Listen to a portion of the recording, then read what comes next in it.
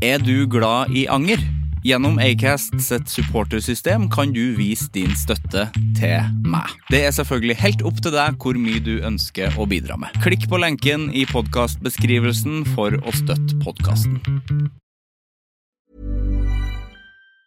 Hi, I'm Daniel, founder of Pretty Litter. Did you know cats tend to hide symptoms of sickness and pain? I learned this the hard way after losing my cat, Gingy. So I created Pretty Litter, a health monitoring litter that helps detect early signs of illness by changing colors, saving you money and potentially your cat's life. Pretty Litter is veterinarian developed, and it's the easiest way to keep tabs on your fur baby's health right at home. Go to prettylitter.com and use code ACAST for 20% off your first order and a free cat toy. Terms and conditions apply. See site for details. There's never been a faster or easier way to start your weight loss journey than with PlushCare. PlushCare accepts most insurance plans and gives you online access to board-certified physicians who can prescribe FDA-approved weight loss medications like Wegovy and Zepbound for those who qualify. Take charge of your health and speak with a board-certified physician about a weight loss plan that's right for you. Get started today at plushcare.com/weightloss. That's plushcare.com/weightloss. plushcare.com/weightloss.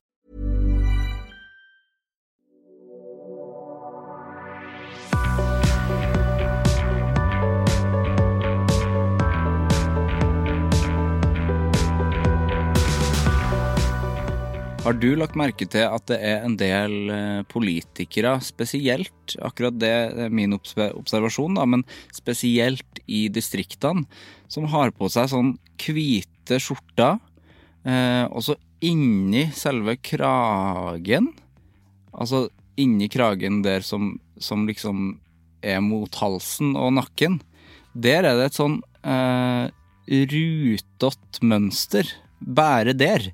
Altså, resten av skjorta hvit eller lyseblå ofte, men inni der, som egentlig ikke skal vises da, så det et lite område hvor det sånn rutott, ofte sånn blått og hvitt, kanskje også litt sånn rødt, rart rutemønster som ikke resten av skjorta har. Det synes jeg merkelig, for de skjortene har jeg aldri sett dem I butikk, og jeg har aldri tenkt sånn, hvorfor skal jeg, det kunne jeg aldri tenkt på å kjøpe selv, for jeg skjønner ikke vitsen med å ha de der, for de har jo alltid en knapp åpen, eller to, og da viser de den kraven som om det skal være noe sånn, skal det være fint det? Her bare en observasjon her, hvis du har en sånn skjorte, så ikke bli, det bare en nysgjerrighet, jeg skjønner ikke poenget med det rutete mønstret som der. Det synes jeg veldig merkelig, fordi jeg ser det ofte I debatter nå om dagen når det på distriktssendingene fra liksom hele Norge, så det du biter deg I det neste gang du ser på det. Det ofte en sånn krage som har et rutemønster. Det synes jeg, det en observasjon. Sivert Mo heter jeg. Velkommen til Anger.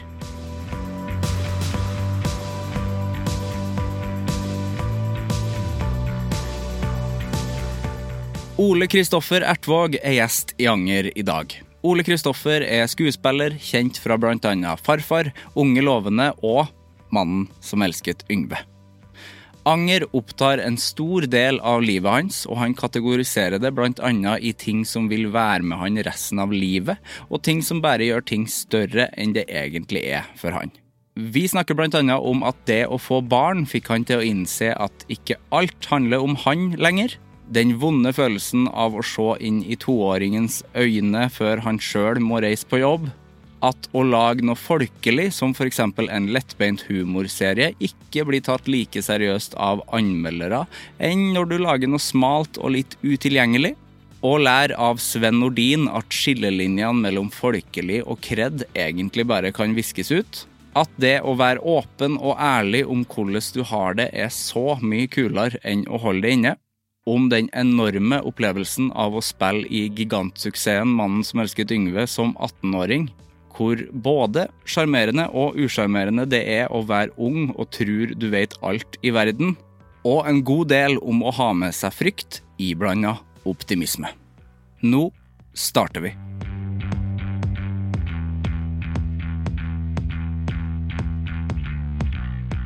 Da ønsker jeg hjertelig velkommen. Hjertelig takk. Jeg går rett på. Det fint det. Ja. Du veldig hyggelig at du har lyst til å komme.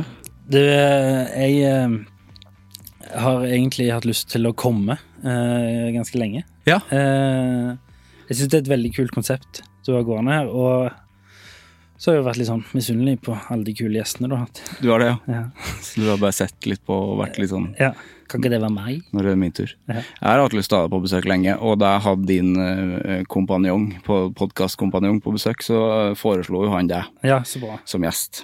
Men jeg måtte jo liksom ta det... Jeg gidda ikke å ta et sånn intervju over internett. Nei, vi har holdt på litt med det der. Ja, jeg også har gjort noen. Og det ikke det samme, altså. Nei, det har vært litt sånn...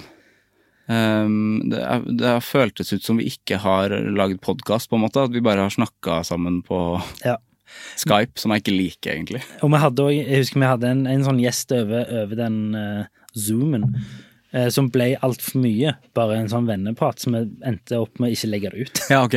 For det bare ble sånn, husker du når... Det er ingen som gidder å høre på det. Ja, det ble bare en samtale, privat samtale. Ja. Høres litt gøy ut det da, men...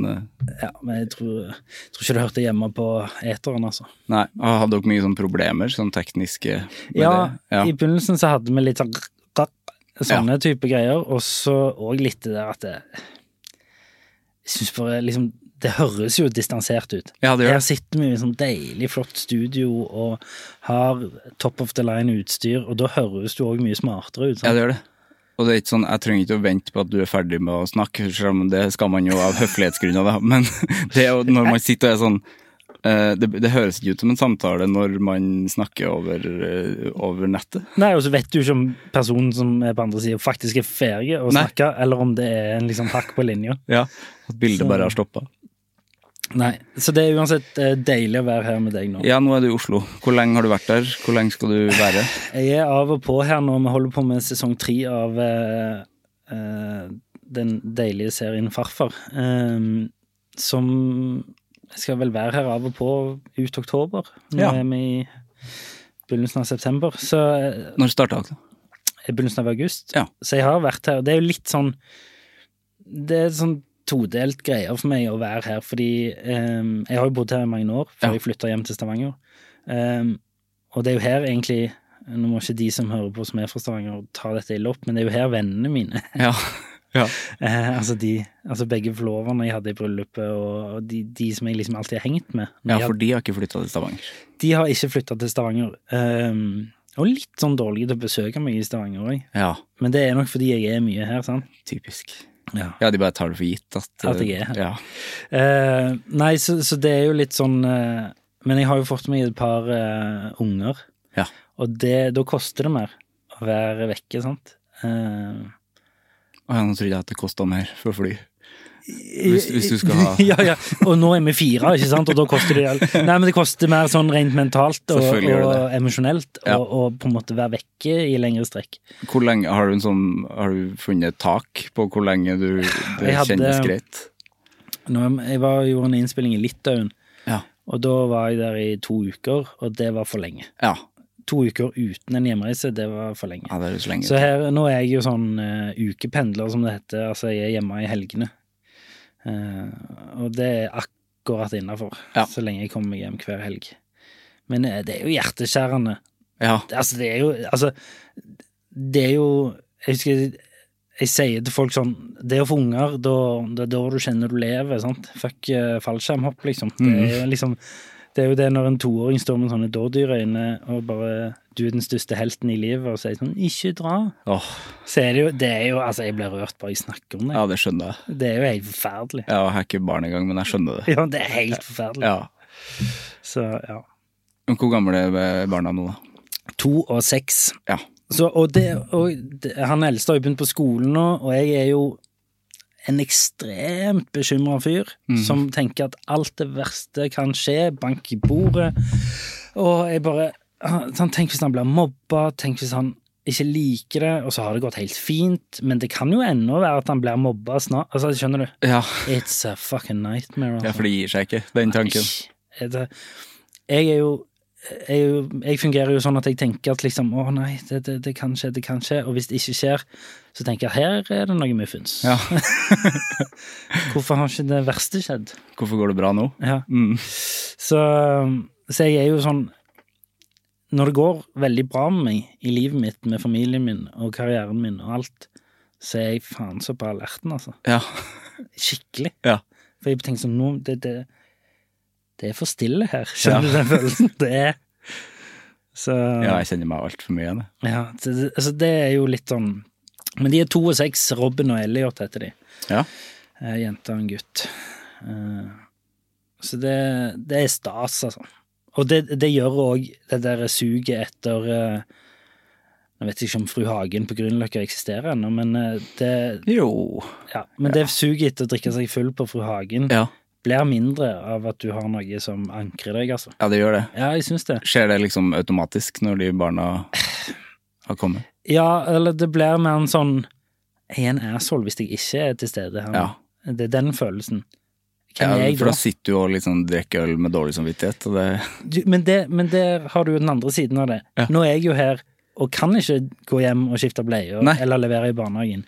Så derfor jeg veldig sånn det litt som å jobbe i Nordsjøen, føler jeg. Ja. Du 100% av og 100% på. Så jeg jo 100% i fare for at noen skal tolke det feil. Single, holdt jeg på å si. Det også hvis du hører på, jeg ikke single i Oslo. Nei. På noen som helst måte. Men da jeg jo liksom... Fri. Ja, det feil det ut. Jeg alene. Ja, det er mye bedre ord. Jeg har kun ansvar for meg selv. Ja, du kan drikke deg full på Fru Hagen. Typ. Ja, men du skal jobbe da. Ja, det skal jeg også. Ja, det jo derfor jeg her. Ja. men ro. Ja. Skal vi bare snakke om noe annet? Og liksom alt jeg sa gjorde det verre også. Nei, men poenget i hvert fall at jeg 100% av og 100% på, og da kan jeg i mitt hode så fokuserer jeg bedre da, sant? I stedet for å tenke sånn, Jesus, nå bikker 4:30, jeg må hente i barnehagen. Ja. Så jeg vet at nå jeg her for dette. Når jeg kommer hjem, så jeg der for de. Ja, ikke sant? Ja, for å ha den tanken når du på opptak jo sikkert vanskelig å være sånn, nå tikker klokka, nå går det litt trekt her. Og vi har de også, ja. Sant? Og den luksusen har jo jeg, at jeg ikke har det, men vi har jo skuespillere som står sånn, må vi ta en til? Ja. Sant? Fordi nå stenger barnehagen, ikke sant? Ja. Så det jo deilig da, at fokuset mitt ganske sånn, altså, og nå snakker jeg ikke om bekymringer og frykter og redsler. For det der. Det det konstant. Ja. Men fokuset mitt jo ganske sånn kanalisert. Ja, det høres jo veldig deilig ut da. Ja, tenk hvis det ikke hadde vært det. Tenk hvor fucka i hodet jeg hadde vært da. Ja. Ja. Så, nei, de fryktene, og det skal vi sikkert snakke om det også, men det liksom godtatt at det mitt liv, egentlig. Ja. At det sånn jeg Ja. Det bringer mye med seg også. Ja, vi må hoppe i det ganske snart, men hvordan går det på opptak? Du, det går veldig bra. Ja. Vi snakket jo litt om det før vi gikk på opptak her, at det jo, når du gjør en sånn lett serie, ikke lett som i arbeid, men lett i humør, og skal være en komedie for hele familien. Lettbeint. Ja. Så det jo, det speiler seg jo igjen på sett, sant? Det det vi lager, så alle kan le litt, alle kan synes det gøy, alle kan leke litt. Mens for eksempel det forrige prosjektet jeg gjorde, når vi skulle stå og rekonstruere Kielland-ulykken, så det jo litt annen stemning på sett. Og det ingen som liksom kommer med en sånn spøk, liksom. Det ikke det? Nei, det jo ingen som tør. Nei. For vi står der og ja, altså drar jo opp lik av vannet på en måte, det vi spiller.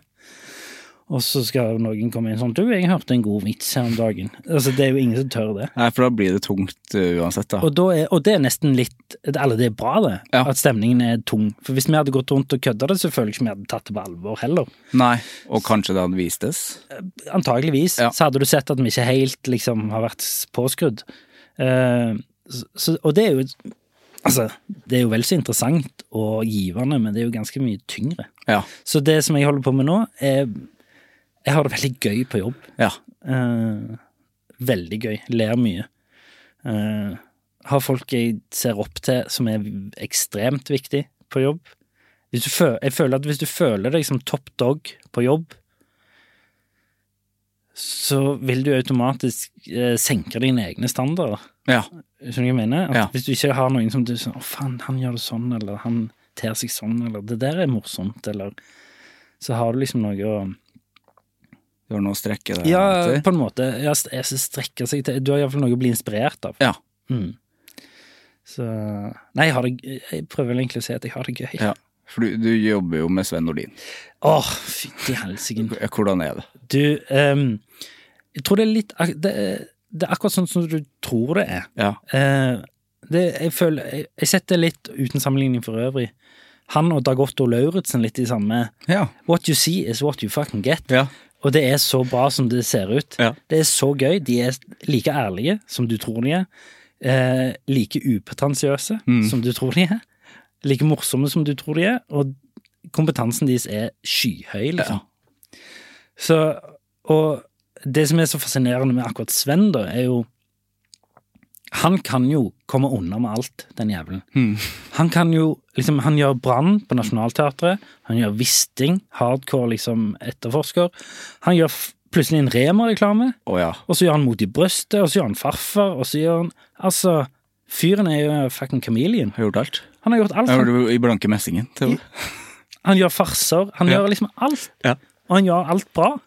Han gjør det. Jeg husker jo, men jeg har jo sett mye intervjuer med han, at da han gjorde Mot i brøstet, så var jo det var jo ganske sånn sett ned på i det miljøet. Så han banet vel kanskje litt vei der. Det tror jeg absolutt, og det tror jeg vi høster fryktene av i Farfar nå, i forhold til jeg tror liksom en kritiker har jo lyst har jeg inntrykk av at alle filmer skal være Oslo 31. august, ikke sant? Men det er ikke alle filmer, og det er ikke alle som vil ha Oslo 31. august, sant? Nei, det er en jævlig bra film, men liksom, jeg tror ikke liksom når du etter fredagstacoen hjemme med 2 barn på 8 og 10, du setter jo ikke på reprise, liksom. Du setter på Mot i brøstet, eller Farfar, eller... Og det føler jeg er litt sånn underkjent i liksom... nå skal jeg ikke si mitt miljø, men kanskje den store kulturelle miljøet da, som vi alle, eller vi begge er en del av, er jo liksom det der at noe trenger ikke å være like finurlig eller like dypt eller sånt, og det betyr ikke at det er dårligere. Det betyr at det er et annen målgruppe, det betyr at det er et annet publikum, og det er en annen smak. Ja. Og der føler jeg ennå vi har litt å lære da, hvordan man omtaler ting i forhold til... Ja, for du føler at det blir sett ned på? Altså at... Ikke sett ned på, men jeg føler ikke at det blir like, liksom, kanskje ikke like tatt på alvor, sånn sett. Jeg sett ned på, det blir kanskje litt drøyt, men det er... Ja, det er kanskje ikke samme type kredden i det, ja. Det er kanskje... Kredd, ja, for jeg føler jo ordet... For det er jo det er folkelige greier. Ja, og det mener jeg... Folk bruker jo folkelig som et slags skjellsord. Ja, det har blitt det. Jeg merker når jeg sier det selv, at det liksom høres ikke bra ut når jeg sier det. Nei. Folkelig. Og det er liksom sånn... Hvem faen er du da, hvis du ikke liksom... Ja. Er du en sånn liten... En sånn nisjegjeng, liksom. Altså, det er sant? Det er jo det man da sier, egentlig. Ja. Jeg har en liten sånn nisje som er egentlig litt bedre enn alt annet. Ja, og jeg hever meg over folket da, egentlig. Sant? Og det skal man undervurdere. Det er masse sånn populærkulturgreier som jeg ikke ser på. Men på et eller annet nivå så må man jo faktisk se på seertall og sånne ting som reelt. Altså, jeg sier ikke at du trenger å like det, og det er 2 forskjellige ting. Du trenger ikke like det som er populært, men du må allikevel anerkjenne at det er populært. Du må anerkjenne at det er veldig, veldig mange som liker det. Ja. Det må du gjøre på et eller annet nivå, enten du liker det eller ei. Og så har du jo også en annen aspekt ved dette her, er jo at jeg føler jeg snakker veldig fort nå. Nei, det er rolig og fint det her. Men du skal jo, en ting er å gi folk det de vil ha, men du skal også etterstrebe å gi folk det de ikke visste de ville ha. Ja. Og der kan jo du heve standarden, sant? Ja, ikke sant? Det går jo an å lage populære ting som har en høyere standard enn det du har sett før. Det er jo fullt mulig. Ja. For du har jo ting, for eksempel The Office, som man skulle tro var en sånn nisjegreie egentlig, og antageligvis var det når det kom. Altså nå snakker vi om den engelske versjonen. Den britiske var jo, det var nisjete og rart. Men det er jo allikevel kanskje den mest sette komiserien gjennom tidene, ved siden av Seinfeld og Friends, liksom. Ja. Og hvis du tar de to opp mot hverandre, Friends er jo det som i samme kategori som Farfar, det er folkelig liksom.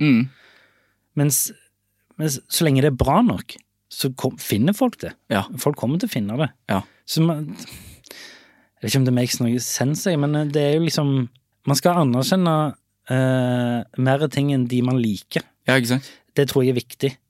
Det er masse musikk jeg ikke liker, men jeg ser ikke ned på de som liker det på noen som helst måte. Nei, for det er så stygt å være et sånn menneske som ser ned på det, og være liksom snakke stygt om det. Og det er noe jeg har egentlig, vi snakket om familie i sted, og det å bli eldre, det har kommet med min alder. Når jeg gikk på teaterhøgskolen og var en sånn hoven teaterskolestudent, så gikk jeg nesten inn, hver gang jeg så et stykke eller en film, så gikk jeg inn sånn, dette skal jeg hate. Ja. Fordi dette er antageligvis ikke den standarden jeg har satt for meg selv. Ja. Som er sånn, hva er det for en holdning, liksom? Ja, hvem er du? Ja, hvem er du? Jeg synes det var veldig rare valg i begynnelsen her. Så har du en stykke på Nationalteatret, de profesjonelle folk har jobbet med i et år, sant? Kommer jeg, har gått 3 måneder på teaterhøgskolen. Nei, dette funker ikke.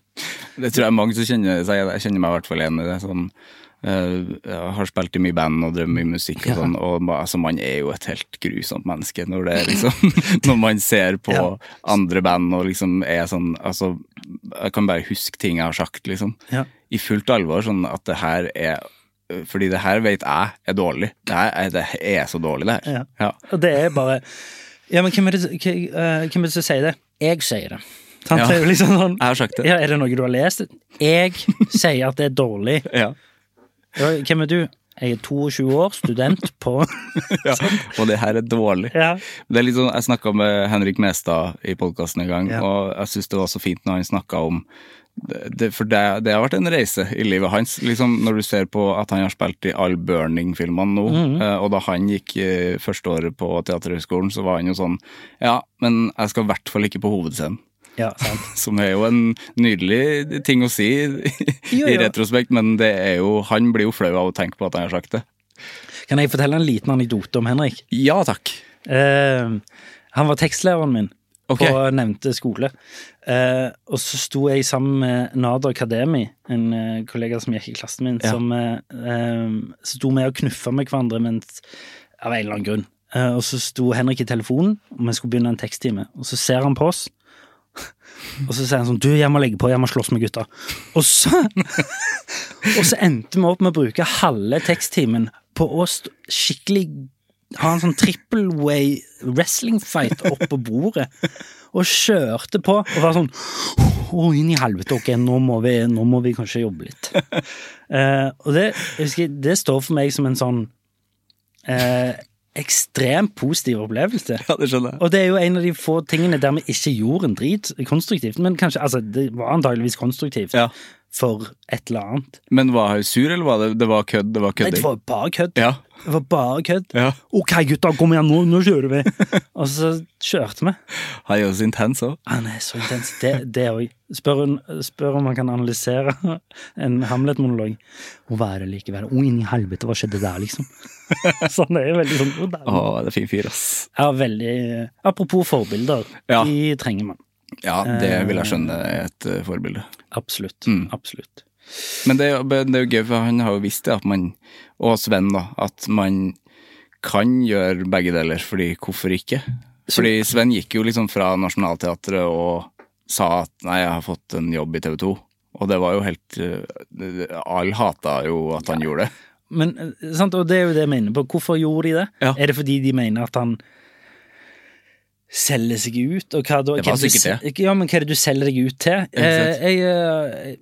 Altså, om det er eksponering, fair enough. Om det er penger, fair enough. Om man synes materialet er bra, fair enough. Altså, jeg skjønner ikke helt hvor skal du liksom ta den på. Det er der vi skal være, og vi er ikke så jækla mange her i dette landet som driver med kultur. Nei, ikke sant. Og at man skal passe på at det å lage rangeringer og eliter og sånn, det er en farlig øvelse, ass.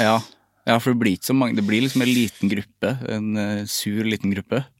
Det blir en sur liten gruppe, og det har veldig liten hensikt. Ja, for det blir sånn, altså bitterhet er noe jeg har snakket ganske mye om i podcasten her, men det er jo en stygg følelse. Jeg hater det, og jeg har masse av det. Jeg selv. Og jeg hater meg selv når jeg gjør det, og så det også litt deilig. Det jo litt deilig å være bitter. Det deilig å si sånn, faen, hvorfor fikk han den rollen? Jeg hadde vært jævlig mye bedre i den rollen enn han. Og som ofte så det jo sant. Ja. Men ja, for det jo litt bildet mitt av skuespillermiljøet også, at det jo fordi det jo ikke som du sa, det ikke så veldig mange. Så det klart man kjenner på misunnelse og bitterhet. Det gjør vel alle? Absolutt, det håper jeg folk gjør. Ja. Og så det jo hva du gjør med de følelsene som liksom avgjørende for hvem du Ja. Fordi hvis du ikke har de følelsene, så det jo weird. men det jo hvordan du kanaliserer de følelsene altså, min mening jo at hvis du kan greie å kanalisere de i enten å gjøre deg selv bedre, eller jobbe, og det av og til en jobb, og unna andre suksess. For det veldig lett å unna folks suksess liksom oppover under folk, Sven eller Henrik eller noe sånt, men så kommer en sånn jypling som 3 år yngre enn deg, og så plutselig begynner å ta roller du har lyst på. Det da det blir utfordrende å si sånn, fordi jeg var jo selv den jyplingen, sant? Så det da du må skikkelig jobbe og si sånn, han fortjener det like mye som meg, sant? Men det jækla interessant med bitterhet, fordi det kan brukes til positive ting, tror jeg. Ja, det tror jeg. Ja, hvis du faktisk klarer å bruke det til noe positivt, Det vanskelig, men det kan. Og så må du prøve å begrense deg. Fordi du kanskje nå føler jeg later som jeg snakker sannheter, men jeg sier egentlig bare selv hva jeg tenker. Ja. Dette ikke sånn, det sånn det? Nei. Men jeg føler jo at det lov også å blokke ut en følelse. Det også lov å, sånn, nå kjenner jeg blir bitter, det gidder jeg ikke å være nå. Nei, sant. Det får bare... Ja, for det jo ikke alltid konstruktivt i det hele tatt. Jeg har så mange ukonstruktive tanker i hodet mitt at du aner det ikke. Ja, jeg aner litt. Ja, og det en daglig struggle. Ja. Og ja, det en daglig struggle. Men jeg lurer på, du sier at liksom, ting kom med alderen, og at man kan liksom, at du ble litt mer romslig kanskje. At hva var det som skjedde da? Altså, husker du konkret? Jeg har altså, det jo mange konkrete hendelser, men en sånn konkret greie som har stått veldig sterkt for meg når min førstefødte ble født. Så gikk fokuset mitt fra at den viktigste personen i mitt liv meg selv, og så gikk det over til at den viktigste personen i mitt liv den lille ungen der. Ja. Sant? Så da jeg jo plutselig nummer 2 på rangeringen, og da begynner du å få en øvelse av å tenke sånn, nå handler egentlig mye av livet mitt om å gjøre livet til den personen bedre, sant? Det en rar følelse? For det jo en veldig sånn omveltende følelse når man et, skal jeg si, egoistisk menneske. Det en veldig nobel følelse, hvis jeg kan få si det sånn. Ja, du kjenner på stolthet der egentlig. Jeg sånn, se på meg, se hvor stor person jeg Jeg ikke lenger viktigst for meg selv. Men jeg har jo... jeg føler det et slags paradoksal poeng der i forhold til det jeg driver med og den personen jeg fordi jeg ser på meg selv som en person med masse sympati masse dårlig samvittighet ekstremt redd for hva andre mener om meg og så valgte jeg å bli skuespiller og det henger ikke helt på greip alltid og jeg møter meg selv i døra flere ganger der jeg sier sånn, her kunne jeg kanskje vært litt mer på og så skal man heller ikke glemme at man tror at det å være skuespiller et individuelt yrke, det det ikke. Nei. Det et kollektivt yrke. Det å lage en film eller lage et teaterstykke eller et hørespill, det i aller høyeste grad en kollektiv øvelse. Det en laggreie. Det en gjeng, selvfølgelig. Det en gjeng, og du liksom og det handler om å lytte mer enn å si ting. For hvis du snakker, så lytter du ikke. Og det egentlig i lyttingen magien skjer. Ja. Jævla svevende da. Det var fint det. Men ja, jeg mener det. Jeg kjenner meg jo igjen i det som podcastmessig også, fordi folk kan jo spørre meg, hva gjør du? Eller hvordan, nei, det jo du må lytte da. Ja. Ja, og tenke at nå skal du skal faktisk høre etter. Og det ikke heller lett. Nei. Fordi du har så jæklig mye ting du vil si selv, sant? Og poenger du føler bedre enn den andres, og det en sånn, det å være et godt menneske, Jesus Christ, det å være et godt menneske jo... Ikke arrestere deg selv helt, ja, nei, det fint det her. Det å være et godt menneske jo å lære å lytte til andre mennesker, og forstå andre mennesker, og prøve å forstå andre mennesker, prøve å forstå hvor de kommer fra, prøve å forstå hva de mener. For hvis ikke så sitter du på din høye hest, og egentlig mener at det du ble født med det beste. Ja, ikke sant? Altså, det jeg har blitt lært når jeg var 10, det noe riktig når jeg 40. Ja, det ganske usympatisk. Det så usympatisk som du får det. Psykopatisk, egentlig. Det jo egentlig det. Ja. Du jo en psykopat. Hvis du tenker at du var ferdig når du var 10. Ja, nå jeg ferdig utdannet. Resten bare støy. Ja, jeg skal ikke ta inn noe mer nå. Nei, så det jo... Og det ikke alltid like lett å overbevise seg selv om at den andre har rett. Nei, ikke sant. Men det jo rett. Altså, av og til det bare sånn. Ja. Og så går det jo på sånne ting som stolthet og sånne ting, at det sitter langt inne og innrømmer feil og sånn, men det jo ting man bare må deale med. Og jeg har, etter jeg har skjønt liksom litt mer hvordan mitt hode fungerer, så har jeg ofte tenkt at det ikke alt, i hvert fall sånn mentalt sett, som trenger å ordnes. Nei. Det trenger ikke fikses, men det må jobbes med. Ja, ikke sant? Og det en vesens forskjell da. Å jobbe med noe, og kverne noe, og utfordre noe, noe annet enn å fikse det, eller få det vekk, eller sånne type ting. For det du egentlig vil, eller det du har tenkt tidligere? I begynnelsen så tenkte jeg må få vekk ting. Ja. Jeg må bli kvitt det. Og så har jeg jo etter hvert skjønt at det en stor del av meg, og mye av empatien min og sympatien min ligger jo gjerne i disse tankene. De bare blir litt ekstreme av og til. Ja, og det det som må jobbes med. Jeg må døyve de, jeg må vite hva som ekte og ikke. Det har jeg hatt et kjempeproblem med hele livet. Og nå snakker jeg ikke om at jeg ser folk, liksom. Nei. Ser folk i rommet, men sånn, dette en frykt som reell? Ja. Eller det en frykt som jeg har bygd opp? Og der kommer jo der ligger mye av mitt forhold til anger også da. Ligger veldig mye i dette fiktivt, eller det reelt? Ja, ikke sant? Ja. Det tror jeg... Vi skal ikke helt inn på angeren enda. Nei, jeg bare siden jeg tenkte på det, så der ligger mye av min psykologi da, ligger i å døyve ting i forhold til om dette en følelse som verdt å ha, eller ikke. Men hvordan ditt eget forhold til liksom det der, det folkelige og det som kred da? For du har jo gjort virkelig begge deler, synes jeg. Ja. Som Unge lovende, for eksempel, som jo kreddig. Ja, det ble veldig sånn Grünerløkka-kred, som jeg også setter veldig pris på. Ekstremt bra da. Ja, jo, takk. Og det var jo veldig personlig for meg også, fordi særlig den karakteren jeg spiller jo på mange måter veldig lik meg selv. Kimmo. Ja, og så det veldig bra skrevet. Det et lag som har skjønt hva vi lager, som alltid viktig. Og så har det 3 eksepsjonelt gode hovedroller som skjønner hva de holder på med.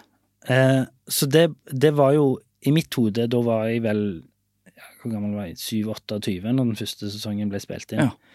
Og det var bare så perfekt. Ja. Altså, jeg spiller en fyr fra samme sted som jeg fra, som like gammel som meg, som har vært gjennom akkurat de samme. Altså, det var bare, alt bare klaffa. Og da det jo også ekstremt lett å gi seg selv til det. Da det ikke en jobb lenger nesten, da det et prosjekt. Ja. Og det jo en vesens forskjell, sant? Jeg har jo gjort en tjekkisk reklame for vodka, og fått masse penger for det. Har du det? Det har jeg gjort. Og det var en jobb. Ja. En flau jobb, men en jobb. Mens dette var jo liksom det klikket liksom alle boksene, altså. Du må fortelle litt om den reklamen. Det kan jeg godt gjøre. Det jeg gjorde var at jeg fikk en forespørsel, fordi de trengte, det var mens jeg holdt på med en serie som heter The Last Kingdom, og da så jeg veldig sånn vikingaktig ut, og så ville de ha en sånn vikingfyr. Hadde du veldig langt hår da? Det hadde jeg husket, jeg hadde masse skjegg og var blond som jeg alltid har vært. Og liksom, jeg er jo brei, og det var liksom profilen de ville ha. Og så hadde jo jeg på det tidspunktet, nå er jeg faktisk litt mykere på akkurat det standpunktet, men på den tiden så var jeg sånn, jeg gjør ikke reklame. Nei. Og så sa jeg da et beløp som jeg tenkte var for godt å si nei til, så sa jeg sånn, ok, jeg kan godt gjøre det. En innspillingsdag oppe på Gålå. Da skal jeg gjøre dette. Det gikk en halvtime, så kom det en mail tilbake igjen. Det er greit. Fuck. Ja, payday. Så jeg dro opp på Gålå, og så skulle jeg si noen norske setninger, og de var sånn, it doesn't sound Norwegian. Well, I am Norwegian. So this is Norwegian. No, but... Så jeg endte jo opp med å si sånne setninger med både skarre-r og rulle-r. Og jeg har en setning som er sånn, og etter, til bords. It makes no sense. Men det var det de ville ha. Til bords med vodkaen? Ja, og etter. Det var helt, no sense. Men jeg gjorde det. Ja. Og jeg gjorde ikke noe dårligere enn jeg ville gjort en TV-serie eller en film, men jeg gjorde som en jobb. Du gikk inn for det? Ja, men det må man jo, når man sier, name your price. Ja. Og det handler jo bare om... Det var en usannsynlig høy pris. Ja, det var liksom, ja. Du skal kanskje ikke si det. Nei, jeg kommer ikke til å si hvor mye det var. Men det var liksom... da kikker jo det profesjonelle inn, sant?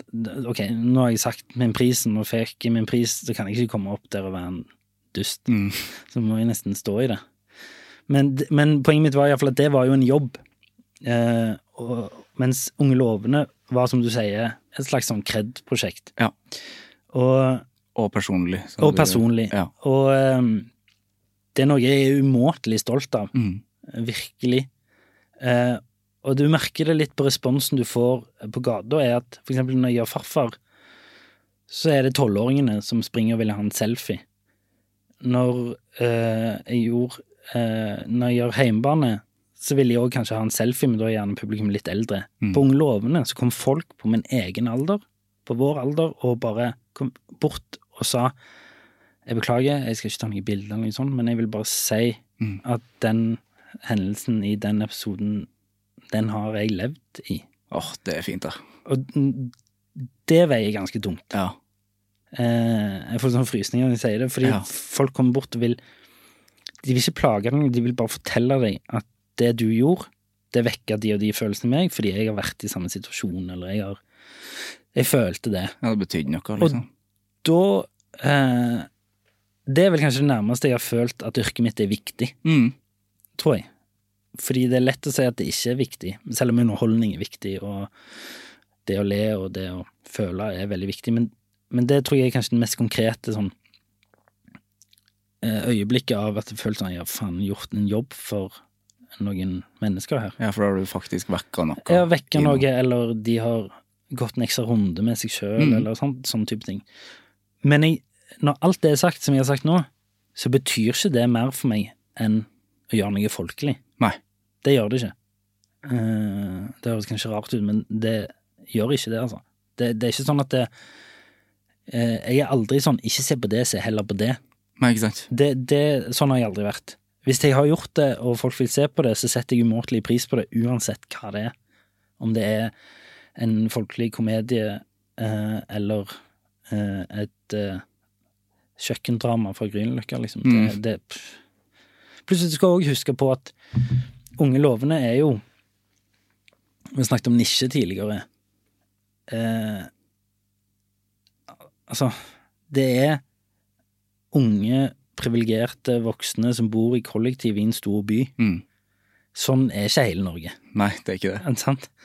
Så det var jo definitivt antageligvis en gruppe, mer enn et land, som på en måte, selv om det var veldig populært, så jeg tror du skjønner hva jeg mener. Jeg skjønner godt hva du mener. Jeg tror Unge lovende kom, da det kom, så var det liksom perfekt timing, for jeg tror nå, hvis det har kommet en sånn Oslo-serie. Jeg tror på en måte det litt ferdig.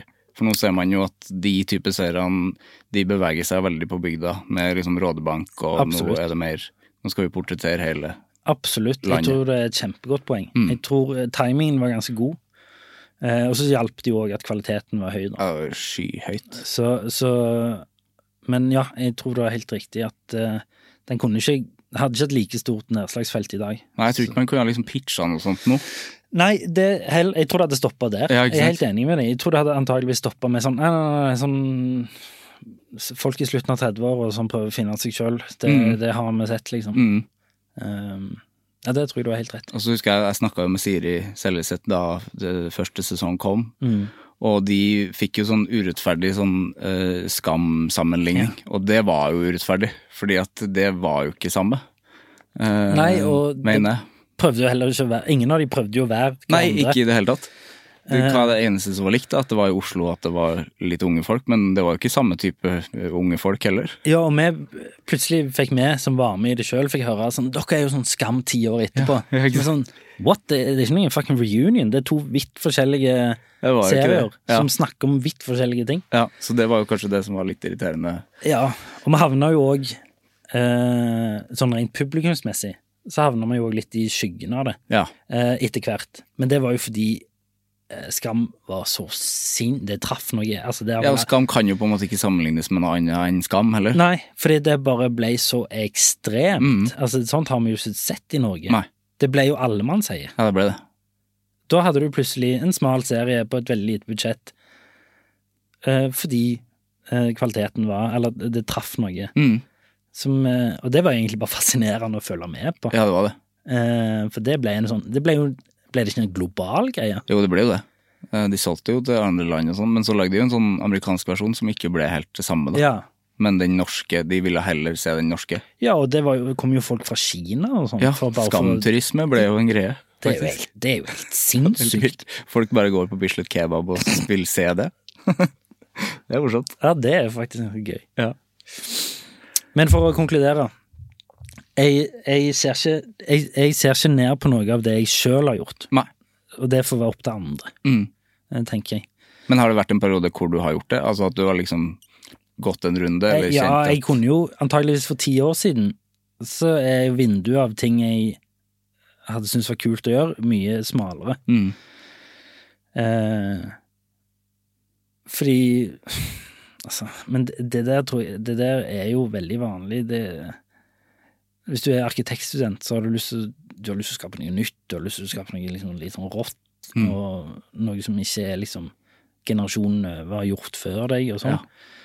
Og så blir du jo eldre og smartere, og så skjønner du at ja, faen, det var ikke så dumt det de holdt på med, de som var litt eldre, og det går jo an å på en måte lage noe i den sjangeren også, og altså, man begynner å få sånne tanker. Det er jo charmerende å være litt sånn, det er jo litt sånn man skal være når man er ung, føler jeg, at man er litt sånn, vi skal være litt i opprør på en måte.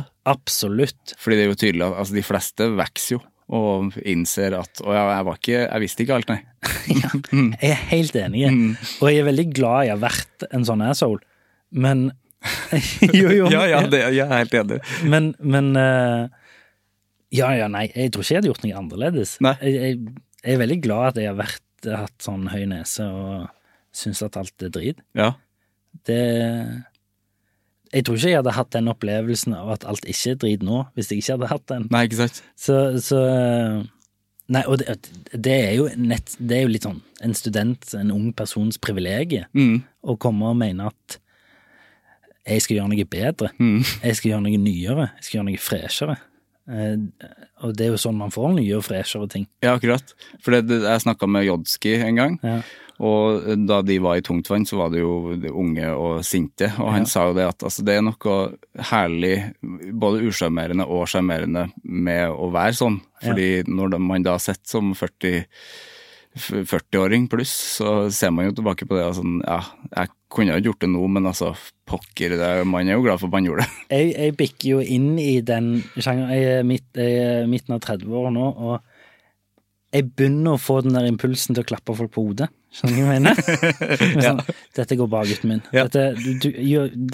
Jeg skjønner at du sint, og jeg skjønner at du ikke liker dette her. Det faderlig også, da. Ja, det kan du si.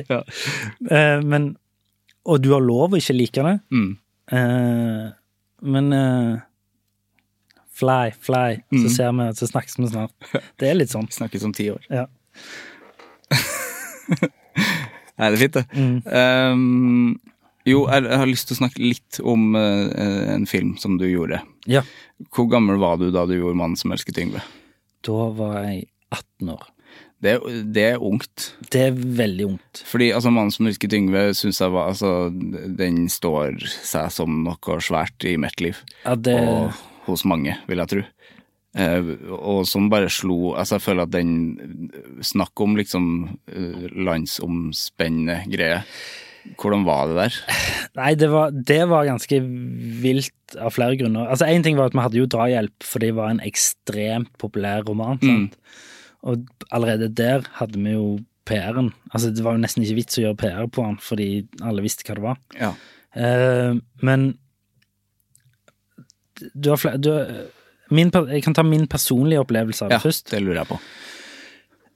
18 år, fikk rolle i en norsk spillefilm. På det tidspunktet... Og da før du gikk på skole, da? Jeg fikk den mens jeg gikk på Romerike folkehøyskole. Ikke sant? Sammen med Ida Brock, faktisk. Ja. Så jeg og hun hadde et moment der vi fikk rollen på samme dagen. Ja. Men tingen var, jeg fikk en telefon som sa, vi vil ha deg med i filmen.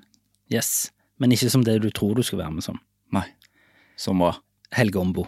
Ja, og det ja. Det var den jeg hadde hatt audition for, okay. Og det var den jeg hadde spilt for, og det var den jeg hadde liksom tenkt. Og det en audition tape jeg har lyst til å se. Ja. Men det var jo fordi Arthur var så jævlig riktig som Helge Ombo, at det var umulig ikke å ha han med. Og så fikk jeg en begrunnelse at men vi har lyst til å ha med skuespilleren Ole Kristoffer, så vi spør om du kunne tenkt deg å gjort Yngve. Ja. Som der og da var en liten nedtur. Ja. Fordi jeg ville veldig ha Helge Ombo, men jeg skulle allikevel være med i en norsk film i en alder av 18 år, så det var jo allikevel en drøm som gikk i oppfyllelse. Men hadde du da ikke satt deg så mye inn i den rollen da? Nei, ikke når jeg fikk den, men dette kom jo. Ja. Og så gjorde man, og jeg hadde, og det var min usikkerhet som kicked inn, men de var jo en trio, de 3 andre skuespillerne, automatisk i kraft av rollene sine. Så jeg følte meg litt sånn utenfor. Men det var for så vidt greit. Det var et eventyr allikevel, men jeg følte allikevel at jeg hadde en annen jobb enn de 3 som skulle være de der kule raddisene. Ja, det ble ikke en gjeng, liksom. Nei, altså, vi var jo venner, og jeg er veldig god venn med alle de i dag. Men der under innspillingen så var det helt naturlig at de 3 ble en klikk, og at jeg var litt på siden. Og så kom premieren, og da begynte det å koke ganske greit i hodet til Artvåg her, fordi plutselig så var jeg 19 år da, og var på kino over hele landet, og gikk på fester, sto og kødda med kulturministeren, og altså jeg gjorde som man gjør når man er liksom poppis i det 15 minutters kvarteret. Ja, for det føles så kort også. Ja. Og så og da jeg begynte å kanskje, jeg hadde et lite sånn rykte om å være litt cocky, rett og slett. Litt arrogant. Som til en viss grad stemte, antageligvis på det tidspunktet. Jeg har hatt venner som har fortalt meg at det var en liten sånn luke der på et par måneder, der du ikke var sånn, det var ikke så kul å snakke med. Nei, ok. Fordi det gikk litt til hov på meg, rett og slett. Suksess på kino, og det tenker jeg av og til på at jeg var nok ikke voksen nok til å skjønne det da, men jeg skjønner det veldig godt nå, at det liksom, det er en av de tingene der du må ta et steg tilbake og tenke sånn, hva er det egentlig som foregår her? Og så har du en tredje etappe her, som er alt etter de månedene, når det sto på, som har vært helt fantastiske. Ja. Det å bli assosiert med den filmen, det å, at apropos folk som kommer opp til deg og sier sånn, den dag I dag det ennå masse folk som ser på det som høydepunktet I min karriere ennå jo det der som skjedde der, som ble den ble ennå vist som pensum rundt omkring I den ble vist på skole. Ja. Ja. Og det synes jeg ekstremt, og det rørende. Ja. At det har satt et heftig sånn kulturelt avtrykk. Altså, nå det 13 år siden han kom ut. Ja. Og det ennå en film som et veldig sånn klart sånn punkt I norsk filmhistorie I hvert fall. Ja, absolutt. Som jeg ekstremt stolt av. Og det ganske rått at den vises på skolen. Det den liksom I samme kategori som Døden på Oslo S, som vi så da vi gikk på skole. Ja. Og så har jeg jo tenkt på I ettertid, men det var fordi jeg var 18. Jeg kunne gått inn I den rollen med en større ærefrykt, en større type research. Jeg kunne gjort sånne type ting som jeg gjør I dag. Men så tenker jeg, de ville jo ha en 18-åring til å spille den rollen. En schizofren fyr som flytter inn og homofil I et miljø der det ikke så mange åpne homofile. Altså, det en helt sinnssykt kompleks rolle. Ja, helt vilt. Men jeg tror det også var det de ville ha. En 18-årings take på det. Jeg klarer ikke å se for meg noen andre som skulle gjort den rollen, eller da? Det jo vel, det tar jeg som et kompliment. Ja, virkelig, det skal du gjøre. Men alt I alt, hvis jeg skal oppsummere, så det en stor ære og en skikkelig ennå en stor del av meg og har gjort det. Når ting rent sånn profesjonelt, så det står der som et sånt ekstremt minne og lever videre den dag I dag. Ja. Så det jo en av de gangene der du føler at noe du gjør setter et avtrykk, rett og slett. Og det av og til, når jeg hører liksom folk si at jeg har ikke noe, hvordan skal folk huske meg og sånn, som en sånn jævlig morbid ting å si. Ja. Og så tenker jeg, for jeg har en del morbide tanker, men da tenker jeg på sånne ting, der det en av de tydeligste tingene, og unge lovene for så vidt. Det står igjen, liksom. Ja, men jeg tenker også, kanskje farfar. Ja. Altså, det har ingenting med det, men det sånne ting som folk har sett, og folk liker, og folk bryr seg om, Du møter folk som bryr seg om karakteren din, folk du aldri har møtt før, har masse tanker rundt ditt arbeid. Det jo ekstremt rørende. Ja. Altså det tenker jo sikkert du når folk hører musikken, dere så kommer og sier sånn, den sangen betyr mye for meg, eller den sangen hører jeg på når jeg føler det, eller den sangen hørte jeg på når det skjedde med meg. Det jo en ekstrem... Ja, det så personlig. Det liksom, det så mye større, det klisjé, men det større enn deg selv. Det jo det. Ja, det jo det. Det veldig presist. Det større enn deg selv, og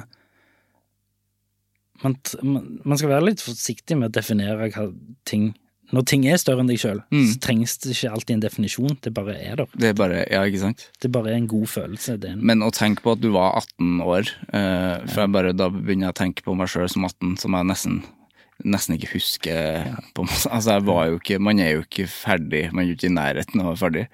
Det må jo ha vært en helt absurd situasjon å være I. Ja, og jeg hadde masse emosjoner som jeg ikke visste hva betydde, sant? Ja. Og jeg drakk alt for mye på de festene, og fordi jeg plutselig var I en situasjon der jeg fikk masse gratis alkohol og var poppis, men jeg skjønte ikke helt. Fordi ofte så det jo, når du 18-19 og på sånne type fester, så du den yngste på festen. Ja. Altså, det jo bare masse, resten av kulturen i Norge jo der og har vært på de festene I 20 år. Ja, ikke sant? Kan oppføre seg. Jeg kunne ikke oppføre meg. Nei. Så jeg gikk rundt og følte jeg eide stedet. Ja. Og drakk alt for mye, dummet meg ut, spydde litt I hjørnene. Altså, sånne type ting.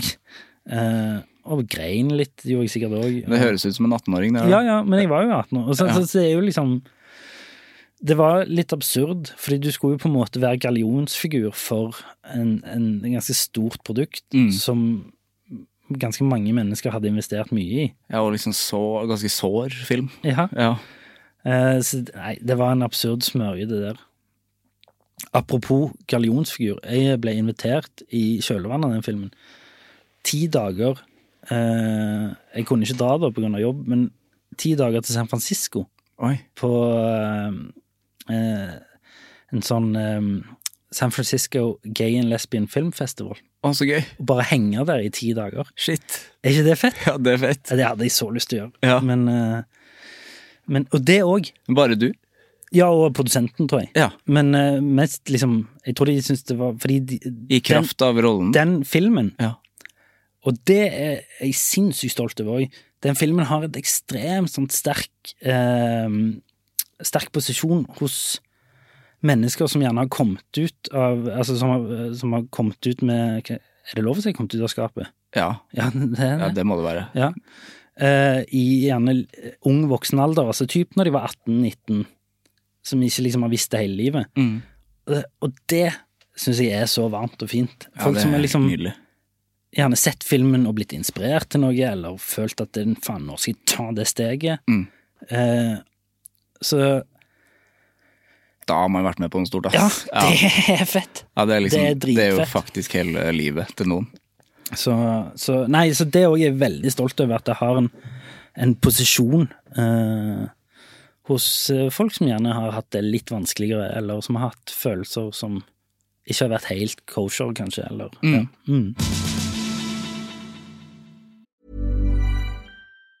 Planning for your next trip? Elevate your travel style with Quince. Quince has all the jet-setting essentials you'll want for your next getaway, like European linen, premium luggage options, buttery soft Italian leather bags, and so much more. And it's all priced at 50 to 80% less than similar brands. Plus, Quince only works with factories that use safe and ethical manufacturing practices. Pack your bags with high-quality essentials you'll be wearing for vacations to come with Quince. Go to quince.com/trip for free shipping and 365-day returns. There's never been a faster or easier way to start your weight loss journey than with PlushCare. PlushCare accepts most insurance plans and gives you online access to board-certified physicians who can prescribe FDA-approved weight loss medications like Wegovy and Zepbound for those who qualify. Take charge of your health and speak with a board-certified physician about a weight loss plan that's right for you. Get started today at plushcare.com/weightloss. That's plushcare.com/weightloss. plushcare.com/weightloss. Hva forholdet ditt til anger? Det begynte jo veldig sånn aktivt å tenke på når jeg fikk invitasjon til å komme her, og har kommet frem til at jeg har et problematisk forhold til anger. Problematisk i form av at jeg bruker alt for mye tid, eller jeg bruker mer tid på det enn jeg vil. Ja. Er vel det jeg kom frem til som en slags overskrift. Ja. Jeg kan jo gjøre sånne ting som at jeg angrer på ting jeg har sagt eller gjort, og ut ifra at jeg gjør det, så gjør jeg tingen større. Ja, ikke sant? Jeg kommer på noe jeg har sagt til en person, og så tenker jeg på det litt for mye og litt for hardt, og da blir plutselig den situasjonen eller det jeg har sagt blir styggere eller større enn det egentlig var. Og da, det jeg har gjort da i mitt eget hode, og skapt et mye større problem, eller en større, altså prøver å bruke riktig, altså det større traume, selv om det ikke, men du skjønner hva jeg mener, enn det egentlig er. Og da har jeg plutselig tilegnet en fiktiv, som jeg var inne på tidligere, en fiktiv ting, veldig mye energi, og veldig mye tankekraft, og veldig mye plass i livet mitt. Ja. Og jeg husker ikke hvem som sa det til meg en gang, men anger er jo egentlig en ganske unødvendig følelse på en eller annen måte, fordi det har jo allerede skjedd. Ja. Det har jo allerede skjedd. Hvorfor skal du gå rundt og tenke på det? Det har jo skjedd. Det er ingenting du kan gjøre med det. Ja, enkelt sagt kan man si det. Ja, jeg skjønner jo. For det er jo på en måte sånn, det er det man vil, tenker jeg. Absolutt. Og det er jo ikke sånn at jeg snakker sånn som jeg selv gjør det her. Nei. Det er jo, jeg bruker masse tid på, og jeg har sånn lange ting som er litt sånn langt tilbake. For eksempel sånn jeg husker det var en gutt på barneskolen som ble litt mobba, og i stedet for å stå opp for han, så ble jeg med på mobbelaget. Det en sånn klassisk ting som man... Klassiker. Den kommer til å sitte med meg resten av livet, sånn. Ja. Og det angrer jeg på hver gang jeg tenker på det. Jeg får ikke gjort noe med det, men jeg angrer som en hund, ikke sant? Du har de, og så har du... for jeg har jo et hode som overanalyserer ganske heftig til enhver tid. Jeg har overanalysert... Jeg tror i løpet av den siste timen her nå, så har jeg angret på 3-4 ting. Som du har sagt? Som jeg har sagt. Ja.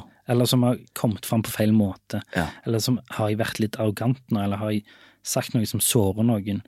Hvis jeg nevner noen, faen, jeg synes det er kjipt å bli nevnt. Ja. Sånne type ting angrer jeg på at jeg har sagt. Altså, skjønner du? Og den mølla er never ending, liksom. Nei, og da hjelper det heller ikke at jeg sier du er ikke fremstått arrogant, eller... Nei, det trenger det ikke. Det betyr ingenting for meg. Nei. Nei, for det gjør jo ikke det. Altså, sånne tanker det er jo ditt eget hode. Som er mitt poeng, at jeg gjør det til større ting enn det er. Ja. Og jeg har flere ganger gått opp til folk, kanskje 2-3 dager etter jeg har sagt noe eller gjort noe, og sagt sånn, du faen, altså, jeg beklager. Det var, hva da? Nei, det som jeg sa der. Hva var det du sa? De har faen glemt det, de har ikke brydd seg engang. Nei. Sant? Det er liksom sånn, og så går jo jeg inn i en sånn, ja, jeg er ikke hovedpersonen i deres liv, de gjør jo faen hva jeg sier. Ja.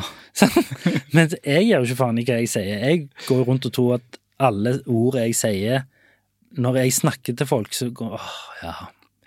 De treffer. De treffer. Ja. De må jeg ta inn og tenke på de ordene der, altså. Ja. Som er så langt fra sannheten, så du får det, ikke sant? Ja. Så jeg har flere ganger vært i situasjoner der jeg har beklagt for ting som folk ikke husker. Ja. Fordi jeg angrer på det, sånn. Jeg kjenner meg så vondt igjen. Det er så ofte, ass. Og så sier jeg sånn, hva det var nå igjen? Så må du begynne å forklare hva du har sagt. Og si det en gang til. Ja. Jo, fordi du sa det, og så sa jeg det, og så følte jeg egentlig at jeg sa det på den måten der. Og ja, nei, det husker ikke jeg. Nei, ok, men da er det greit da. Da har vi rippet opp i det, og så går vi videre. Og det verste som kan skje er at sånn, men mener du egentlig det om meg? Ja. At det var, sånn, så er du liksom... Har du da lagt noe nytt? Ja, du har stukket kniven på nytt, eller du har stukket den for første gang. Ja, det du egentlig har gjort, det er å være minnet de på at, husker du, jeg disser deg bak den. Ja. Så anger er en stor del av livet mitt, og et sympatisk trekk på mange måter. Fordi hvis du ikke har anger, så er du jo, apropos psykopat, da er du litt psykopat hvis du ikke har anger. Jeg er helt enig i det. Og så er det jo litt det der med at jeg mener likevel man skal være en person som tør å gjøre ting man kan angre på. For hvis du begynner å liksom tenke på at dette kommer jeg til å angre på lenge før du gjør ting, så lukker du deg inn i en ganske farlig boks da også. Så det er jo litt sånn klasse, det er lettere å få tilgivelse enn tillatelse. Ja. Det er jo litt sånn med anger. Jeg gjør dette, shit, jeg dreide meg ut, så trenger jeg tilgivelse. Eller gir meg selv tilgivelse, eller whatever. Så jeg tror jo anger er et veldig en sympatisk evne å ha. Det tror jeg, så lenge du ikke gjør han viktigere enn det han er. Nei, for da blir den jo vond. Den kan jo fort bli vond, den angeren. Ja, det er steinvondt, og det er flaut. Det er dritflaut å angre. Særlig på ting du liksom enten har argumentert for, eller liksom brukt i en krangel. Ja.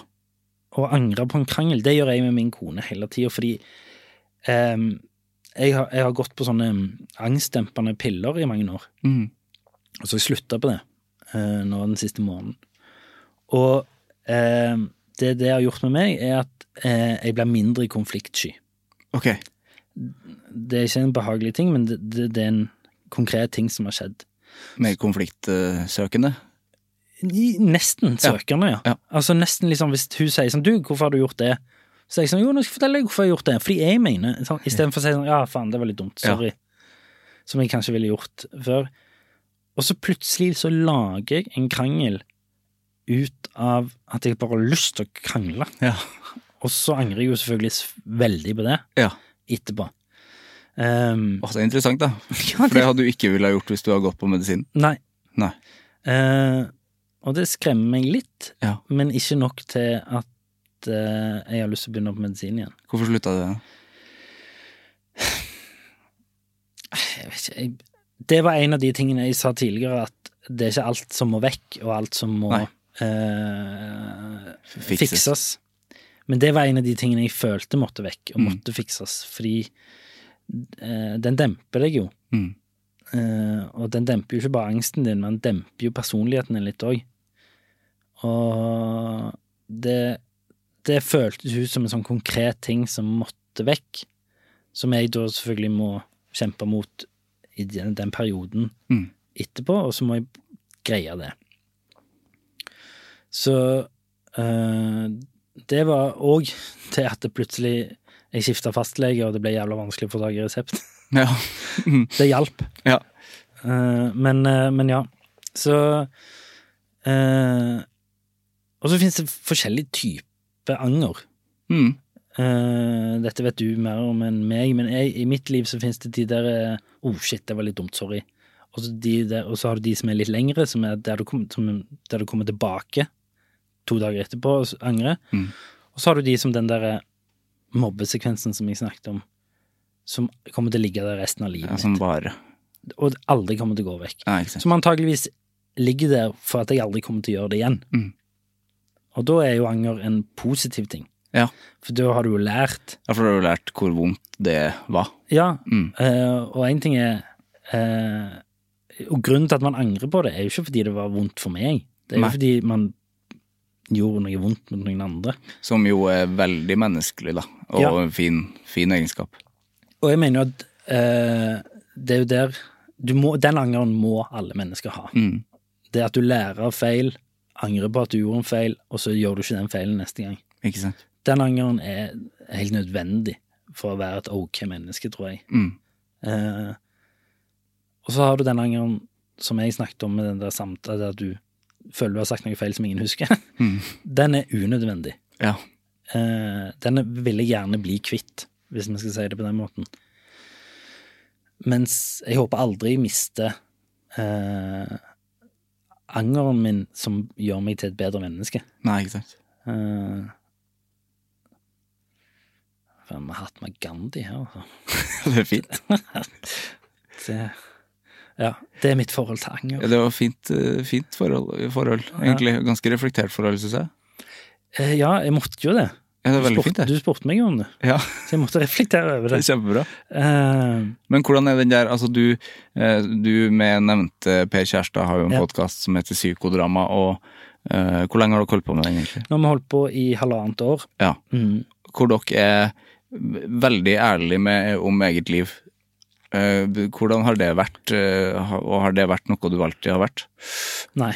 Det er noe jeg har skjult.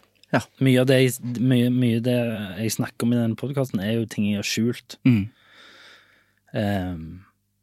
Som jeg har sett på som en svakhet gjerne. Og av og til er det en svakhet. Det er ikke vits å feie under noe teppe. Av og til er det en svakhet. Men det handler litt om å eie det også.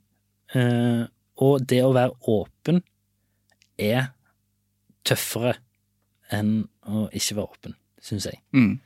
Det er kulere og tøffere og modigere å være åpen om noe enn ikke. Selvfølgelig avhengig av hva det er, men som en sånn generell regel. Og så er det deilig å ventilere. Det er deilig å si ting høyt. Og det er trygt å si ting høyt. Sånn som bare når jeg og deg sitter her. Det er ikke noe publikum, det er ikke noe andre i dette rommet. Jeg skjønner at folk skal høre på det, men da er det ute av kjeften min. Ja, akkurat nå er det ingen her. Så det, men hele greia oppstod jo med at vi begge skjønte at vi hadde en del av de samme tingene. Og satt og snakket om det, som vi gjør på podden, bare over en kaffe i en stue, eller en kafé, eller, og så tenkte jeg sånn, dette er, for vi lo mye av hverandre. Så et aspekt av det var sånn, det må jo være litt gøy å høre på. Et annet aspekt er det må jo være mange som har det sånn som dette her. Vi er jo ikke liksom de 2 eneste i verden som har litt sånn funky mental helse. Og derfor bestemte vi oss for, vet du hva, meg og deg skal begynne å ta opp at vi ventilerer. Så kjører vi det ut, og så ser vi hva responsen er. Og det lever i beste velgående ennå det. Altså. Og vi får masse tilbakemeldinger av folk som har det helt i større eller mindre grad på samme måte. Og så har vi også fått tilbakemeldinger på at folk har sluttet å høre på det for det ble for mye fjas. Ja. Og det er helt fair. Og så har vi fått tilbakemelding på, vi har fått tips, hvordan det, og dette gjorde jeg, og sånn. Og så tror jeg også vi har bidratt til, som du selv gjør, en større åpenhet rundt mental, og kanskje det er vanskelig å gå inn på det som mann, men for menn. Det tror jeg er et poeng i dette her. Ja, fordi at da jeg hørte det første gang, så tenkte jeg jo at det her er jo ikke noe man hører ofte, og som er på en måte mye av problemet at det er veldig få voksne menn som snakker høyt om det. Absolutt. Og at dere faktisk snakker om det så vanlig da, eller så naturlig. Ja, som er litt av kvaliteten til hele greia, jo, men det koster jo. Ja, fordi hvordan var det liksom første gang, altså legge ut første episode? Det var ikke gøy. Min mor hører jo ikke på, fordi hun synes det ble for tøft å høre første episode. Ja. Og sa sånn, jeg vet at du har det sånn, men jeg greier ikke å sitte og høre på du snakker om at du har det sånn. Nei. Så det var jo liksom trist, men forståelig. Ja. Så det er jo jeg har jo, og det for de som har hørt alt, vet jo at jeg har episoder der jeg er ganske langt nede også, og ikke har det så bra med meg selv. Og har veldig dårlig samvittighet fordi jeg ikke har det bra fordi jeg har det så bra. Skjønner du hva jeg mener? Og det er veldig deilig når det er ute, og så er det litt tungt når for eksempel min kone eller noen som kommer og sier sånn, hæ, har du det sånn? Og det er jo fordi da har jeg stått og bare pouret ut mine innerste tanker, og så går jeg tilbake igjen og lager havregrøt og legger ungene og ser en film med Åse eller sånn. Ja, for har du sagt det i podcasten? Jeg har sagt det og fått det ut, ventilert det. Så da trenger du ikke å si det hjemme? Nei, og hvorfor skal jeg plage hun egentlig, som er min partner in crime, liksom? Hvorfor skal jeg plage hun med det? Men så vil du egentlig høre det? Ja, hun vil høre det, men, eller, jeg vet ikke om hun vil høre det, men hun blir litt redd og skuffet for hun hører jo på podcasten. Ja. Og så føler hun av og til at det ikke samsvarer med det hun har sett av meg. Nei, hvordan du er hjemme, liksom. Typ. Og så prøver jeg å forklare det. Du er min... Altså, du er jo den jeg vil vise meg fra min beste side til. Til Per kan jeg har ingen interesse av å hverken være sammen med Per eller ligge med Per. Nei. Så han kan jeg bare... Men til deg har jeg jo lyst på en måte å framstå i hvert fall normal. Ja. Og det er jo en slags sånn... Det er jo en sånn balansegang. Ja, for da høres det ut som at det har blitt en sunn greie da, i sånn totalt sett, at du møter Per og får tømt ut det som er Absolutt. Vondt. Og så har du jo situasjoner som er litt like de andre jeg har snakket om tidligere, der folk kommer bort til deg, og så tenker ikke du over at de vet faen alt om det. Nei. Altså, de vet dine innerste tanker, de vet dine innerste frykter, innerste tvangstanker og problemer. Og folk kommer bort, som jeg aldri har møtt før, som sier sånn, du, jeg tenkte på en ting i forhold til, sant? Det synes jeg er en blanding av smigrende og ubehagelig. Ja. For det er smigrende fordi de bryr seg og hører på. Det er ubehagelig fordi det går opp for meg at, Jesus, det er ganske mange mennesker som vet mine innerste tanker. Og det er jo mine innerste tanker. Ja, ikke sant? Det er egentlig bare det er mine innerste tanker. Ja, og det har blitt en rar verden at man sitter og liksom snakker om det i en mikrofon, selv om det er en veldig fin ting, men sånn sett utenfra. Ja. Veldig merkelig at man plutselig gjør det. Ja, hvor kom det behovet fra? Ja. Men det behovet ligger jo der. Ja, absolutt. Helt åpenbart. Og det merker jeg jo av at folk kommer bort og vil åpne seg selv. De har behov for å snakke om det. Ja, for de har ikke en podcast nødvendigvis å sitte og prate med Per Kjærstad. Nei, men det unner jeg alle da. Ja. Ha en samtale med Per Kjærstad. Ha en Per Kjærstad i livet. Det ganske gøy, fordi da det alltid noen som litt sintere enn deg, Ja. og litt mer sånn aggressiv enn deg, Ja. som du kan være sånn, ei, kalma mann, kalma. Det deilig. Ja, det kjente jeg jo når jeg møtte han, for at jeg kan være litt amper selv, men jeg kjente når jeg møtte han, var sånn, nei, jeg finnes jo ikke sint. Og det deilig å være den rolige i et tospann. Det kjempefint. Ja, for hvis du skal toppe han, da kan du være, da du forbannet, ass. Og det tror jeg ikke hadde vært hensikt. Tenk hvis det var han, og en som var enda sintere. Det har vært slitsomt å høre på, tror jeg. Det tror jeg hadde vært slitsomt. For da tror jeg du har konkurrert også. Ja, faen. Han og Dag Sørås. Vi hadde jo Dag Sørås som gjest, Ja. og det var ja, ikke sånn, faen nå. Det var bra at du var der. Ja, det er mye, og så måtte jeg sitte i midten og bare, ja, ok. Ja, men jeg synes det er fint, altså, det er fint. Selv om det er en sånn tvega greie. Ja. For jeg kan jo kjenne på det der at hvis jeg møter noen venner, og de hører på, så vet jeg jo sånn, faen, du vet jo alt du egentlig. Ja. Og det må jeg bare si her og nå, det som det har gjort, den podcasten er jo det den har gjort, setter meg pris på den gode samtalen.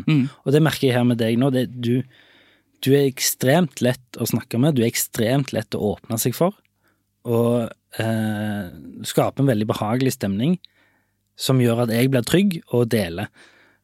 Og jeg kommer til å gå ut herfra og føle meg bedre. Shit. Fordi jeg har delt, fordi jeg har vært ærlig med deg, fordi jeg har egentlig ventilert da. Så hyggelig. Ja. Det er veldig hyggelig å høre. Ja, virkelig. Det skal du ta til deg. Ja. Men Angeren har jo en jeg pleier å kalle det søster, som heter Skam. Hvordan er skamfølelsen din? Den er ikke så til stede, altså. Nei, det slår meg litt da. Du er ikke en skammer? Nei, det er jeg ikke. Nei. Jeg er ganske skamløse. Ja. På mange måter. Ja. Jeg har så mye annet greier at jeg har ikke tid til skam. Det er ikke plass til skam. Ja, for jeg mener jo oppriktig at skammen er noe av det vondeste. Og det skjønner jeg. Ja, den er vondere enn anger, for den er så mer sårbar på et vis. Det er min tolkning av skam da. Ja, og det tror jeg du har rett i. Men skam høres også, da har du, anger er en ting du liksom, fader, det kunne jeg gjort bedre. Skam er en ting du har gjort feil, føler jeg. Altså det er en vesens forskjell der i forhold til, jeg føler ikke jeg har gjort så mye feil, jeg føler jeg har gjort ting dårlig. Jeg føler jeg har gjort ting annerledes. Jeg føler jeg kanskje kunne vært bedre i mange situasjoner.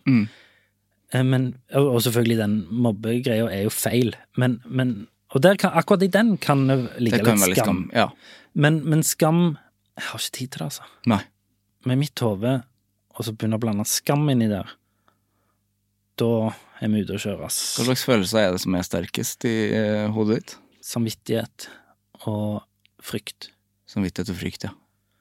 Frykt er kanskje den sterkeste følelsen jeg har. Ja, den dominerer. Den er fullstendig dominerende i nesten alt jeg gjør. Ja. Frykt for å miste noe. Frykt for å ødelegge noe. Frykt for å ødelegge noe permanent. Ja. Et forhold. Et menneske.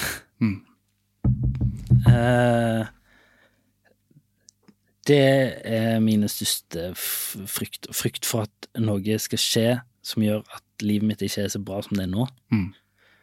Frykt for at jeg må forholde meg til ting jeg ikke vil forholde meg til. Og store deler av dagen min er drevet av en blanding av optimisme og frykt. Ja. Fordi jeg er ganske sikker på at jeg er god i jobben min. Og jeg er ganske sikker på at jeg er en god pappa. Og jeg er litt mer usikker på om jeg er en god ektemann. Men jeg er ganske sikker på at jeg er en god venn. Så selvtilliten er det ikke noe galt med. Frykten er å miste disse tingene. Ja. Ting som betyr mye for meg. Ting jeg elsker. ting som gjør meg glad, betyr så mye at frykten for å miste det er den sterkeste følelsen jeg har. Og så blander du inn noen tvangstanker der, som plutselig så sier hodet ditt til deg at ting du gjør kan påvirke det. Ting du gjør kan påvirke om du mister det, eller om det skjer, eller om det kommer til å skje. Og da er frykten så sterk at jeg ender opp med å gjøre disse tvangshandlingene som jeg sliter med, fordi det koster meg mindre å gjøre en tvangshandling enn å gå rundt og angste for at det faktisk skal skje, eller frykte at det faktisk skal skje, sånn? Og der ligger jo jobben. Å stå i frykten, stå i angsten. Og der har jeg mine perioder der jeg er veldig, veldig god. Og så har jeg mine perioder der jeg er veldig, veldig, veldig, veldig dårlig. Men det paraplyen over alt dette er frykt. Frykten, Men du nevnte at jeg synes det hørtes fint ut at det var frykt blandet med optimisme. Ja, fordi, og der kommer jo det der med optimisme at jeg vet mine kvaliteter. Du vet at du er god i mange ting. Jeg vet at og jeg er litt sånn kvalitet for en kvantitet-fyr. Så jeg har noen få veldig gode venner. Jeg har ikke det der FOMO-greiene, fear of missing out. Jeg har ikke sånn behov for å dra på en fest, bare for kanskje liksom møte noen fete folk, eller at kanskje de skal være der, eller whatever. Det har jeg veldig lite av. Jeg prøver å unngå å gå på ting så mye jeg kan. Noe er jo liksom nødvendig gjennom jobb, altså sånn type premiere og sånne ting. Men jeg prøver å gå så lite på liksom tilsetninger og arrangementer og sånt som jeg kan. Fordi jeg er veldig fornøyd med det jeg har, og verner veldig om det jeg har. Og jeg har ingen problem med å sitte inne med mine beste venner eller med min familie, egentlig, for alltid. Ja, faen, det er fint da. For det har vært slitsomt hvis du har hatt denne FOMO-en i tillegg. Ja, nei, altså, skam og FOMO, det don't got time for that shit. Nei. Men ja, optimisme kommer fra at jeg vet mine kvaliteter. Så jeg vet at jeg kan utrette ting. Jeg vet at jeg kan gi folk ting. Jeg vet at jeg kan gi folk kjærlighet. Jeg vet at jeg kan gi folk glede. Og jeg kan komme på jobb og gjøre en jobb. Så jeg går allikevel med en sånn, faen, dette her er jeg god på. Men det er jo, jeg vil si at frykten er en sånn god følgesvenn med optimismen. Ja. Fordi jeg alltid føler det, og dette har gjort til at jeg ikke er så god til å nyte ting. Nei. Nyte en situasjon, nyte en tilværelse, nyte nå er det sånn, og det er perfekt. Det er ikke jeg god på. Være i nuet. Er det kalles? Nei, jeg har aldri vært i det, så. Nei, det kan ikke jeg. Skal virkelig ønske. Jeg blir veldig imponert og nysgjerrig når jeg møter folk som sier at nei, nå nyter jeg ekstremt å sitte her og bare drikke en kopp kaffe.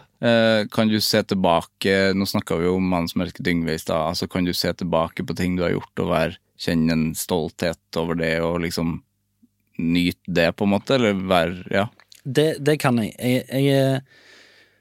Jeg er nok mer fremoverrettet enn bakover, holdt jeg på å si. Jeg tenker mer på hva nye ting jeg kan gjøre enn ting jeg har gjort, men av og til så jeg er veldig god til å være stolt og stå for det jeg har gjort, altså rent profesjonelt. Jeg er veldig stolt av, og det er også en film som noen liker ikke, men for eksempel Pornopung.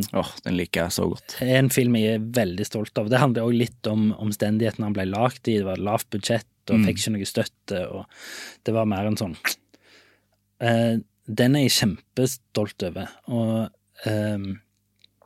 tenker ofte på hvor unikt det egentlig var. Da var vi liksom en hel gjeng, altså regissøren var jo bare 1 år eldre enn meg, og jeg var 24 på det tidspunktet. Ja. Og alle i crewet egentlig var rundt det. I begynnelsen, midten, kanskje slutten av 20-åra.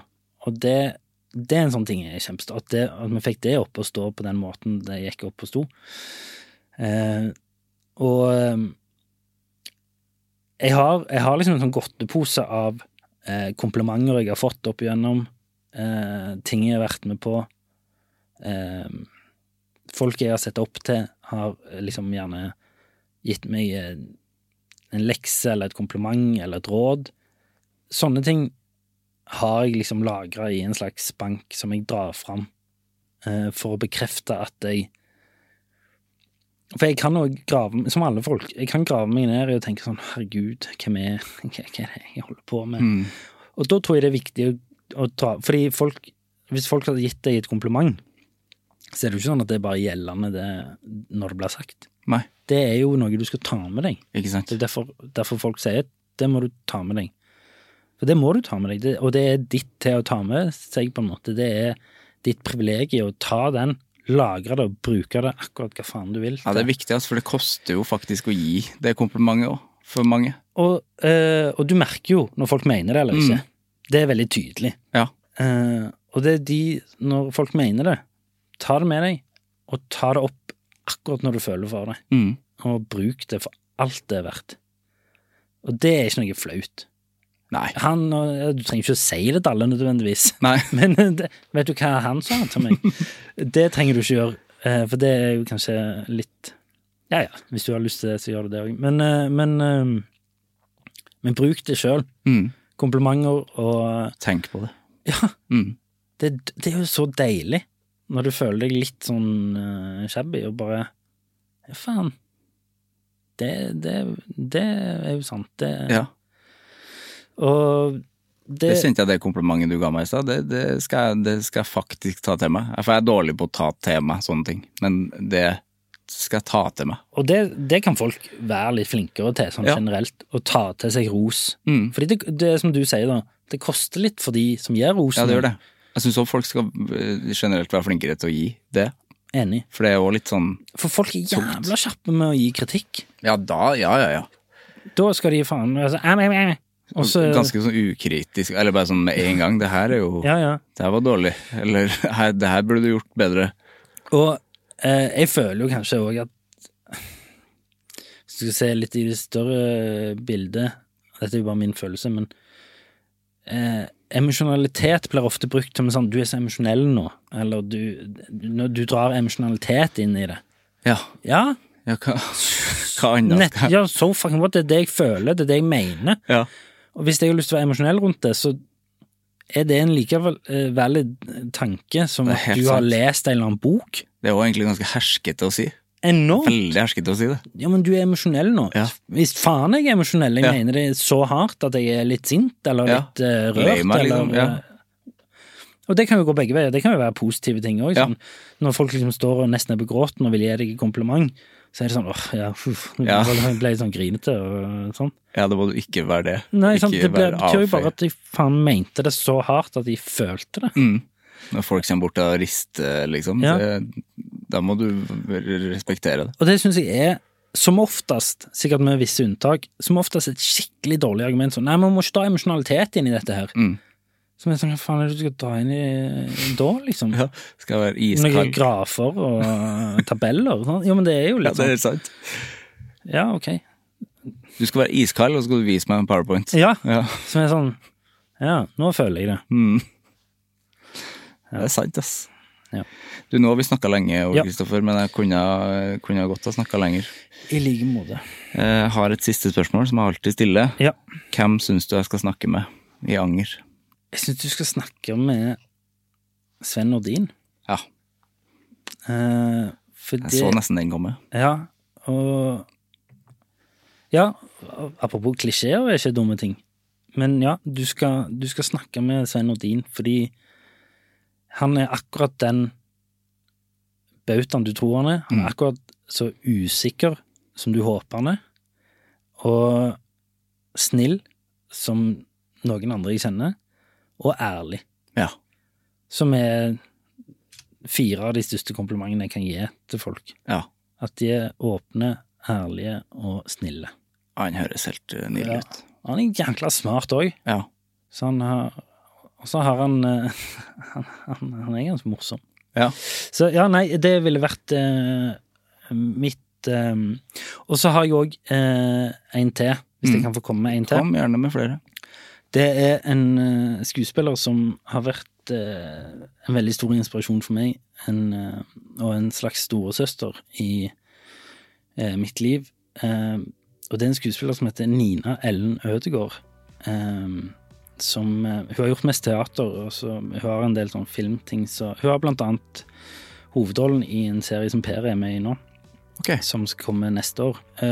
Apropos emosjonalitet, hun bruker emosjonalitet på en ekstremt smart og varm måte, som gjør at hun får frem ekstremt gode poenger med en akkurat riktig mengde emosjonalitet. Ja. Så hun vil jeg absolutt anbefale deg å snakke med. Perfekt. Det notert. Tusen takk for praten. Takk selv.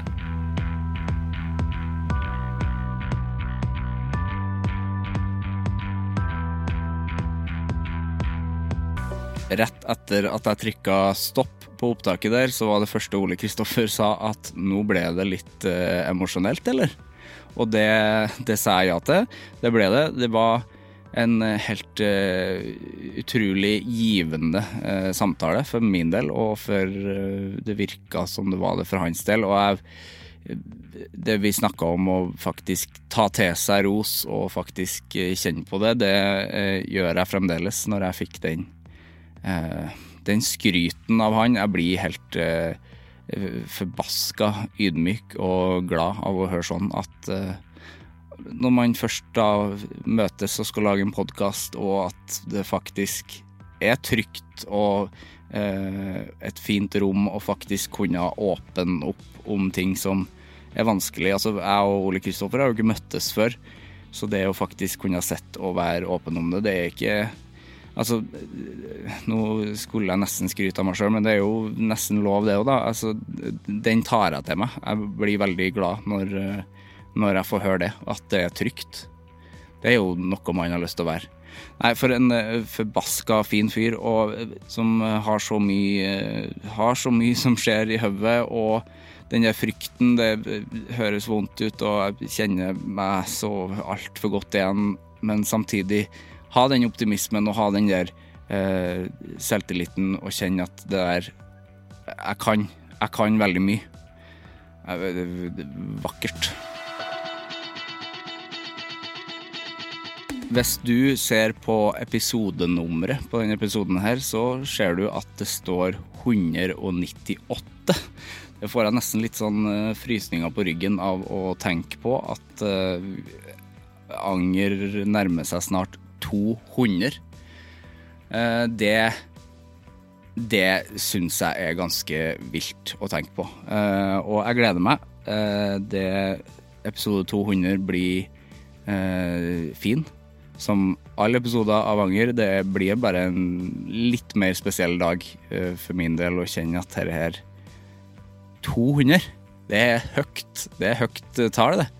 Jeg gleder meg veldig til det. Det nærmer seg. Du gira på å bli fast lytter av Anger, så blir jeg veldig takknemlig for det. Da trykker du bare abonner i den podcast-appen du hører på Anger, så vil en ny episode komme hver gang det kommer en ny episode. Vi høres. Hei! Produsert av Klinge.